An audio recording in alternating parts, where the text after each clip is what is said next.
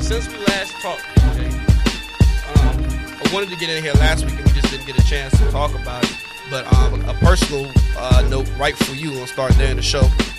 Your former coach decides that he wants to sell a book, not write a book. He wants to sell a book, and he figures the best way to do that is to attack the biggest name that he's associated with, or the most controversial name, I would say, that he's associated with. So many different levels to get into on this one.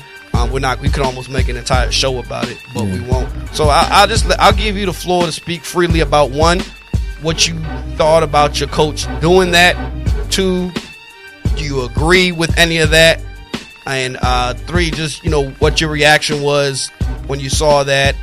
And Kenyon, who he said something about, I know is more than just a teammate. I mean, I know you and Melo, not to say that there's anything bad about you and Melo, but I know you guys are teammates and probably friends. But I know Kenyon is a guy that you look to as a brother. So when you hear this and he's literally attacking friends and teammates, what's your first thought?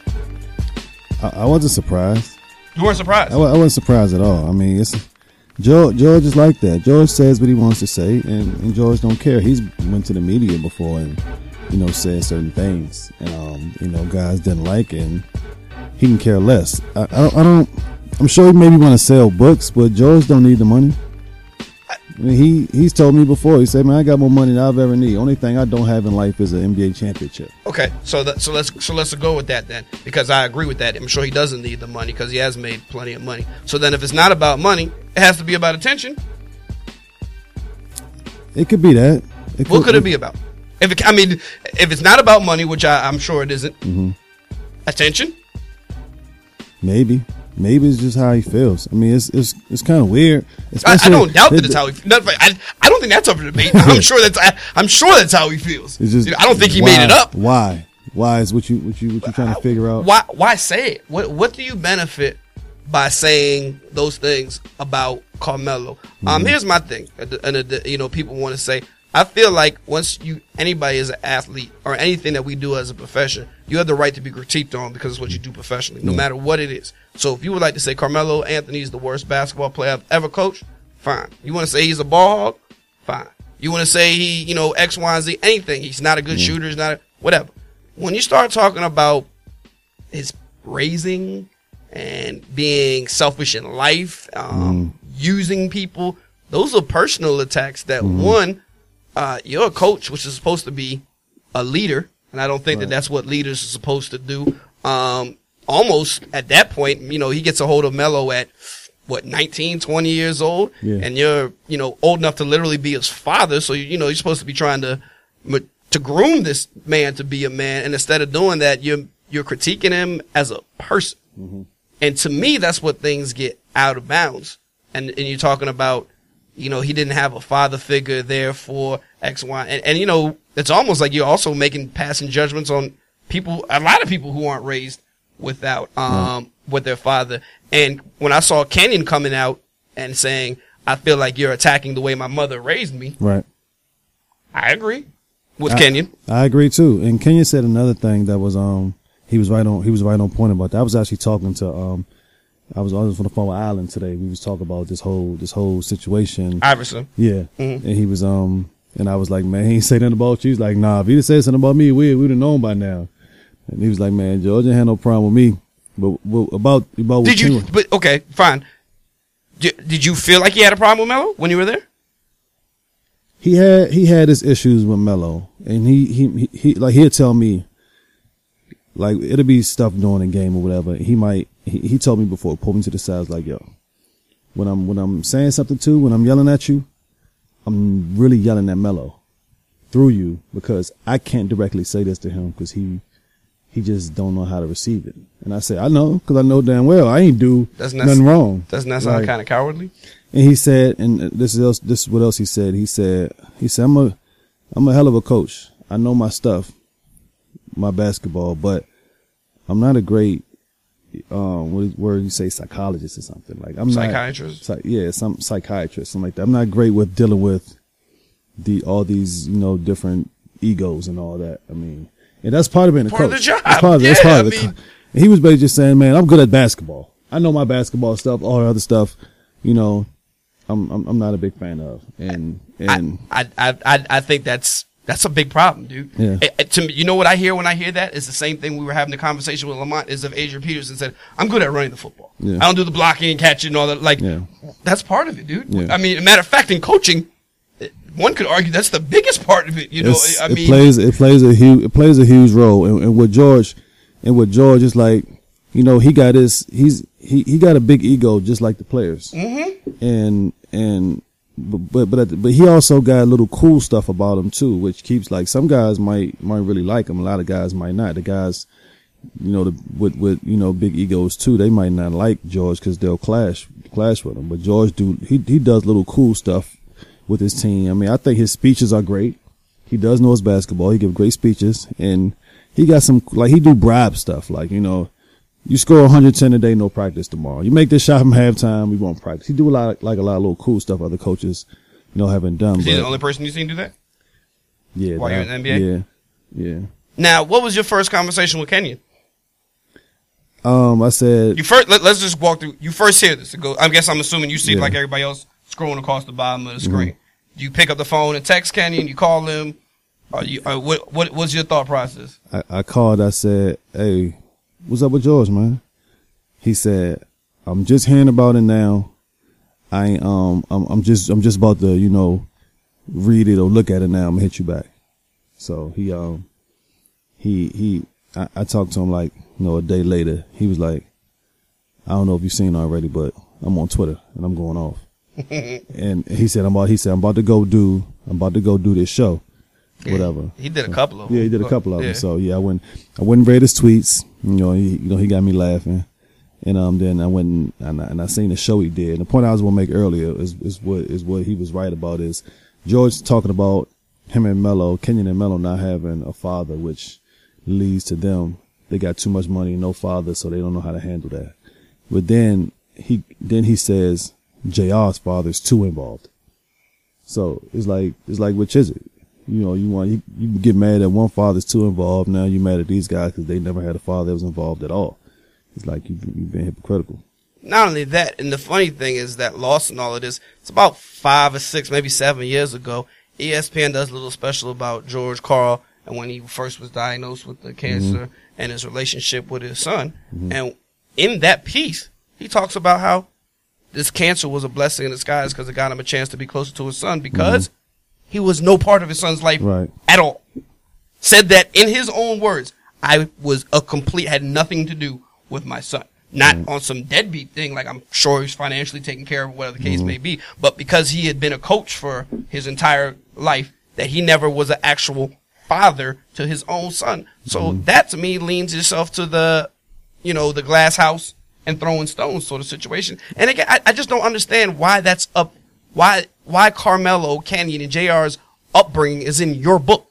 Well, I don't know why their upbringing is in his book. I mean, but at some point in time, if you write a book, I mean, you probably do got to add some kind of juice in there. But I think the thing with him and Kobe, his son, is exaggerated because when I was going to these NBA camps, as coming out of high school as a youngin, Kobe was there. So I've been knowing Kobe and seeing Kobe for a long time. Maybe he wasn't there on a day-to-day like a regular dad is, but since before George was my coach, seeing him at these camps, when George was my coach in Denver, Kobe was around. So it wasn't like he was just one of them sons that just never was there. Kobe was always there. Kenyon said he was the worst coach you ever played for. Yeah, Kenyon was mad at him. Okay. He was pissed at him. I mean, but I think more so because you got who Kenyon had, Lawrence Frank, who was one of the coolest coaches ever. Lawrence Frank and Byron Scott, them guys were cool. And then George, like I say, George knows his basketball, but George do some real a-hole stuff. You know what I mean? Like he lost Kenyon in Denver when he was, he kind of went to the media and basically said Kenyon was basically faking an injury because Kenyon playing, with a bad knee. He's out there playing. I remember one day a shoot around. Kenyon, was watching a shoot around, and he was like, Kenyon, you're not gonna, be a part of this. And he's like, I'm looking. He's like, do you want it now or do you want it later? George was like, I want it now. We'll deal with later when it comes. And Kenyon was just like, man, I'm out here, damn near leg about to fall off, busting my butt, for my team.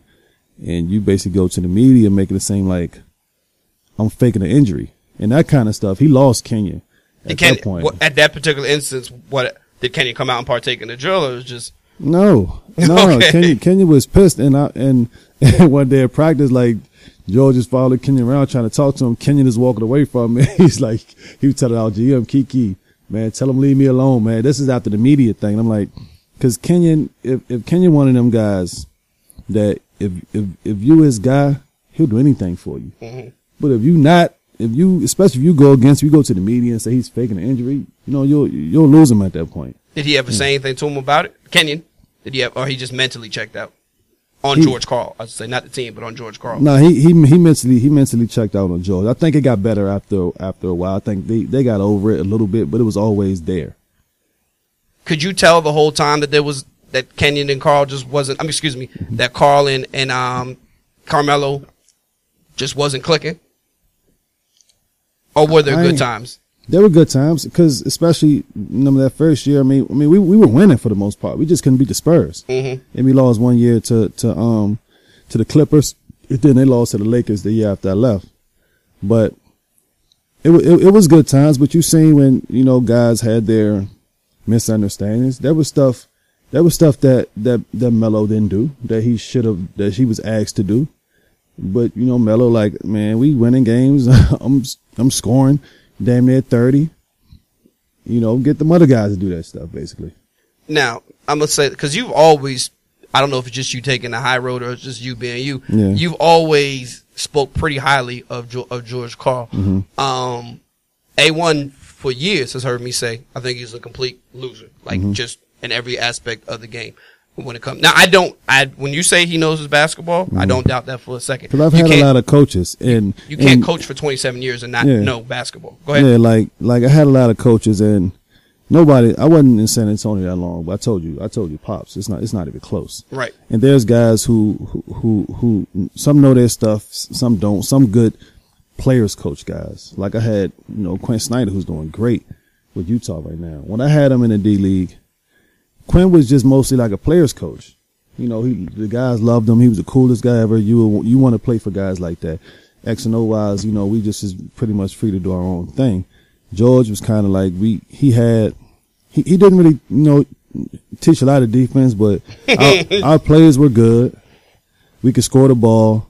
And like I say, what I loved about George, he really gave some hell of a speeches. He'll get you ready to play games. And a lot of the coaches I've been with, their speech game wasn't like that. Now, let's talk about, we've often talked about that Denver team you had where talent-wise, outside of JR, as the sixth pick in the draft, you might be the lowest guy. Yeah. You got Kenyon the number 1 overall, Iverson the number 1 overall, Melo as a 3 overall. Melo's 3. Yeah, Melo's 3 overall. Yourself is 6. JR was also a lottery. Marcus Camby was a 2 to Iverson. 2 to so they're in the same draft. Yeah. Iverson was the 1. Camby's the 2. Same draft. We had Joe Smith on the team was the number 1. So the talent is like 8. Yeah, right. So all of this talent, he literally has 6 to 7 guys on his team who are dropped at top 10 overall. Mm-hmm. A handful of them number 1. Mm-hmm. I'm willing to bet it might be the most number 1 overall picks on the same team in NBA history. Do you feel like those teams, he got the most out of those teams? Because I've heard you say that you were losing the teams that you guys thought you were better than. We were, talent-wise, we're better than the Spurs. Yes. But we couldn't beat the Spurs because we didn't play. They played the right way. They defended, they played the right way. They were more experienced and they just were smarter, basically, and more prepared. And the funny thing is, both times I played the Spurs in the playoffs, we went into San Antonio game 1 and took game 1 both times. And ain't won another game after that. Pops adjusted and Karl didn't. We didn't readjust and it got ugly, if I'm not mistaken, too. Yeah, it got ugly, and I don't know if it wasn't him not getting the most out of them teams. I mean, we were also, you know, we wasn't the most disciplined team in the world. Absolutely. We had a lot of talent. But is that not part of a coach's job? Yeah, it is part of the coach's job, but it's also when you got all of them guys on the same team. You know, we were, you know, all high picks, all talented guys, but you know, we like I say, we just wasn't disciplined. We had other stuff going on, you know, besides basketball. I agree, and I just wonder how much of that is George Karl's fault. Now, because I think what you said is 100% accurate, in that I don't doubt for a second that he knows his X's and O's, and that's great. I think such a large part of it is managing. I think there's two different coaches. Yeah, absolutely. Like, in my book, I feel like Larry Brown is as good as you're going to get basketball mind. Phil Jackson is about as good as you're going to get in terms of making the things work, you know, whatever. The two completely different coaches, and I think they both earn their own. You respect them differently, but the thing is that you need to do that. And a handful of times that I've, you know, had one-on-one conversations with Iverson, I remember one time the topic of Larry Brown came up, and this isn't just PR talk. He really speaks extremely high of Larry Brown. Like, he's a very big Larry Brown fan. Now, when I say to you things like I think like Larry Brown is the type of guy that gets the most out of not good teams. He gets the most out of his players. Now, I feel like George Karl is the exact opposite, and he gets the least out of a lot of talent. When I say to you, the first number 1 seed to ever lose to an 8 seed in the playoffs, that's George Karl.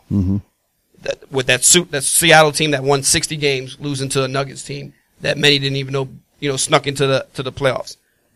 Then I say the first Dream Team, U.S. Olympic team, to lose a game is coached by George Karl. They didn't lose 1 game. They didn't lose 2 games. They lost 3 games. And they started getting blown out after a while. And that's George Karl's team. The first time a team has ever led at the All-Star break and not made the playoffs, that would be George Karl when Milwaukee. First time a team has had 3 All-Stars and not made the playoffs, that would be George Karl. And like, there's such a track record of him losing with talent that I don't know how you ignore that. Yeah.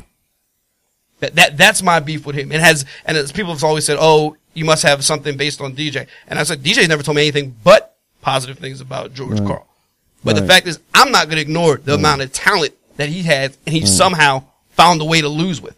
And every time you hear his name involved with getting caught up with star players, whether it's, you know, you insert name here, and, you know, that's fine. I don't doubt that, you know, a lot of these guys are knuckleheads, but the fact is that you know that when you took the job. And what did you do to fix the situation? You know what I mean? When you went to Sacramento, you knew what Boogie Cousins was. Yeah. What did you do? Right. What did you do to nurture that relationship? Right. You know, that's my thing with George Karl. And that the book thing, just disgusted by it. Just, and it's bigger than George Karl to me. It's just the concept that I don't think there's a place in it in your book. If it's your book, make it about your life. Talk about your relationship with your son. Leave Melo and Kmart's relationship with their parents out of it. And then, like you said, if JR's dad is too involved, this person's dad is not involved. I mean, so what the hell are you? Right. The dad meter? No, I feel you. I mean, he screwed me over more than he did all them guys. You know, but I mean, I'm gonna keep it real. Hey. If I think he's, you know, he can do something. If I think he's good, he's good. If I don't think he's good, and I don't say he's not good. But I'm gonna keep it real. Okay. But the thing about Damian Lillard is what really. Like, yes. What was that about? Yes. You don't know this kid. You ain't coached this kid. What is that never about? Say never even met him. And he said that I'm gonna say that it can't be because he knows the coach. Coach is from his coaching tree and worked underneath him. Yeah. He says it's not the coach. So first of all, who said something was wrong in Portland? I have no idea how that's even brought up. When we sat here last year and did the our NBA preview, and we said they lost 4 out of 5 starters and replaced none of them, we were like, well, good luck to them. I thought they have a horrible year. And they finished with like the 4th or the 5th seed in the West. Yeah. Mind you, George Karl was coaching in the West, and his team ain't do anything. Yeah. So he says, I think, you know, can't be the coach, so it must be Damian Lillard. Who said anything was wrong in Portland? What was wrong with Portland? And I'm glad, and I like what Terry Stotts said. I mean, Terry was like, man, George gave me my shot, man. I appreciate George for, you know, for giving me my shot and this and all that, but he need to worry about himself and leave my team alone. Like, yeah, I mean, you have your own team. Yeah. And the thing is that when he says, Melo is selfish and he's da-da-da-da, and this is the reason he's never won anything, my question becomes, well, what's your excuse? Yeah. Right? So if we pinpointed Melo's reason for why he's losing is because he doesn't have a father, that's the reason he doesn't have any championship ring. What's your reason for losing? Right. You've been in this league 27 years and have won no titles. Right. So, come on, man. Stop it. I could go on for days. Stop it. Overall, I mean, you just find yourself just not surprised. That's just Karl being Karl. Nah, I'm not surprised. I mean, what surprised me, like I said, with the Damian Lillard thing. I mean, guys he's coached, if he feels a certain way about them and he's just talking stuff. I mean, like I said, because he'll sit there, he'll have a conversation with you and be like, man, this guy right here, man, he just doesn't get it. He's just this and that, and he don't mind saying how he feels, because he feels like in life he's won in life. That only thing, like I said, only thing he don't have is an NBA championship. If that's all you gonna say he don't have, aside from that, he's pretty good. You know what? One time I got an opportunity the first time I was very hard on Gary Williams. I was not a Gary Williams fan for a lot of reasons. And at the time, to be honest with you, in hindsight, I didn't know a lot of stuff. Mm-hmm. And the first time I got a chance to sit down, it was after a practice, and I got a chance to sit down one-on-one for about 15 minutes. Just me and Gary Williams were talking. We were doing an interview with Mutan, and he just sat down and talked. He said, hey, ask me who I was, da-da-da. And I said, to be honest with you, I just want to ask you about certain people who never developed while we were here. And he listened, and, I told him names that I thought, that they came in, and 4 years later they were the same player. And without throwing anybody under the bench, throwing anybody under the bus, he said, a lot of stuff, I can see you really know your basketball and that you're a diehard fan. He said, all I'm going to tell you is that I can tell people to do things and tell them what to do to get better, but if they don't do them, there's nothing I can do about that. Yeah.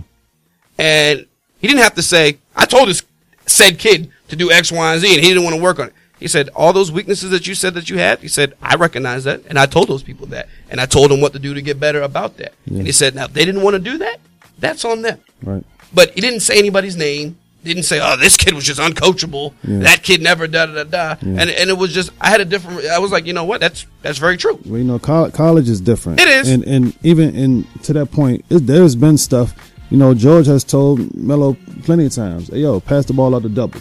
Stop pump faking and shooting the fadeaway and all that where guys are open. And if Melo decides not to do that, that's on Melo. But in college, your coaches have so much control.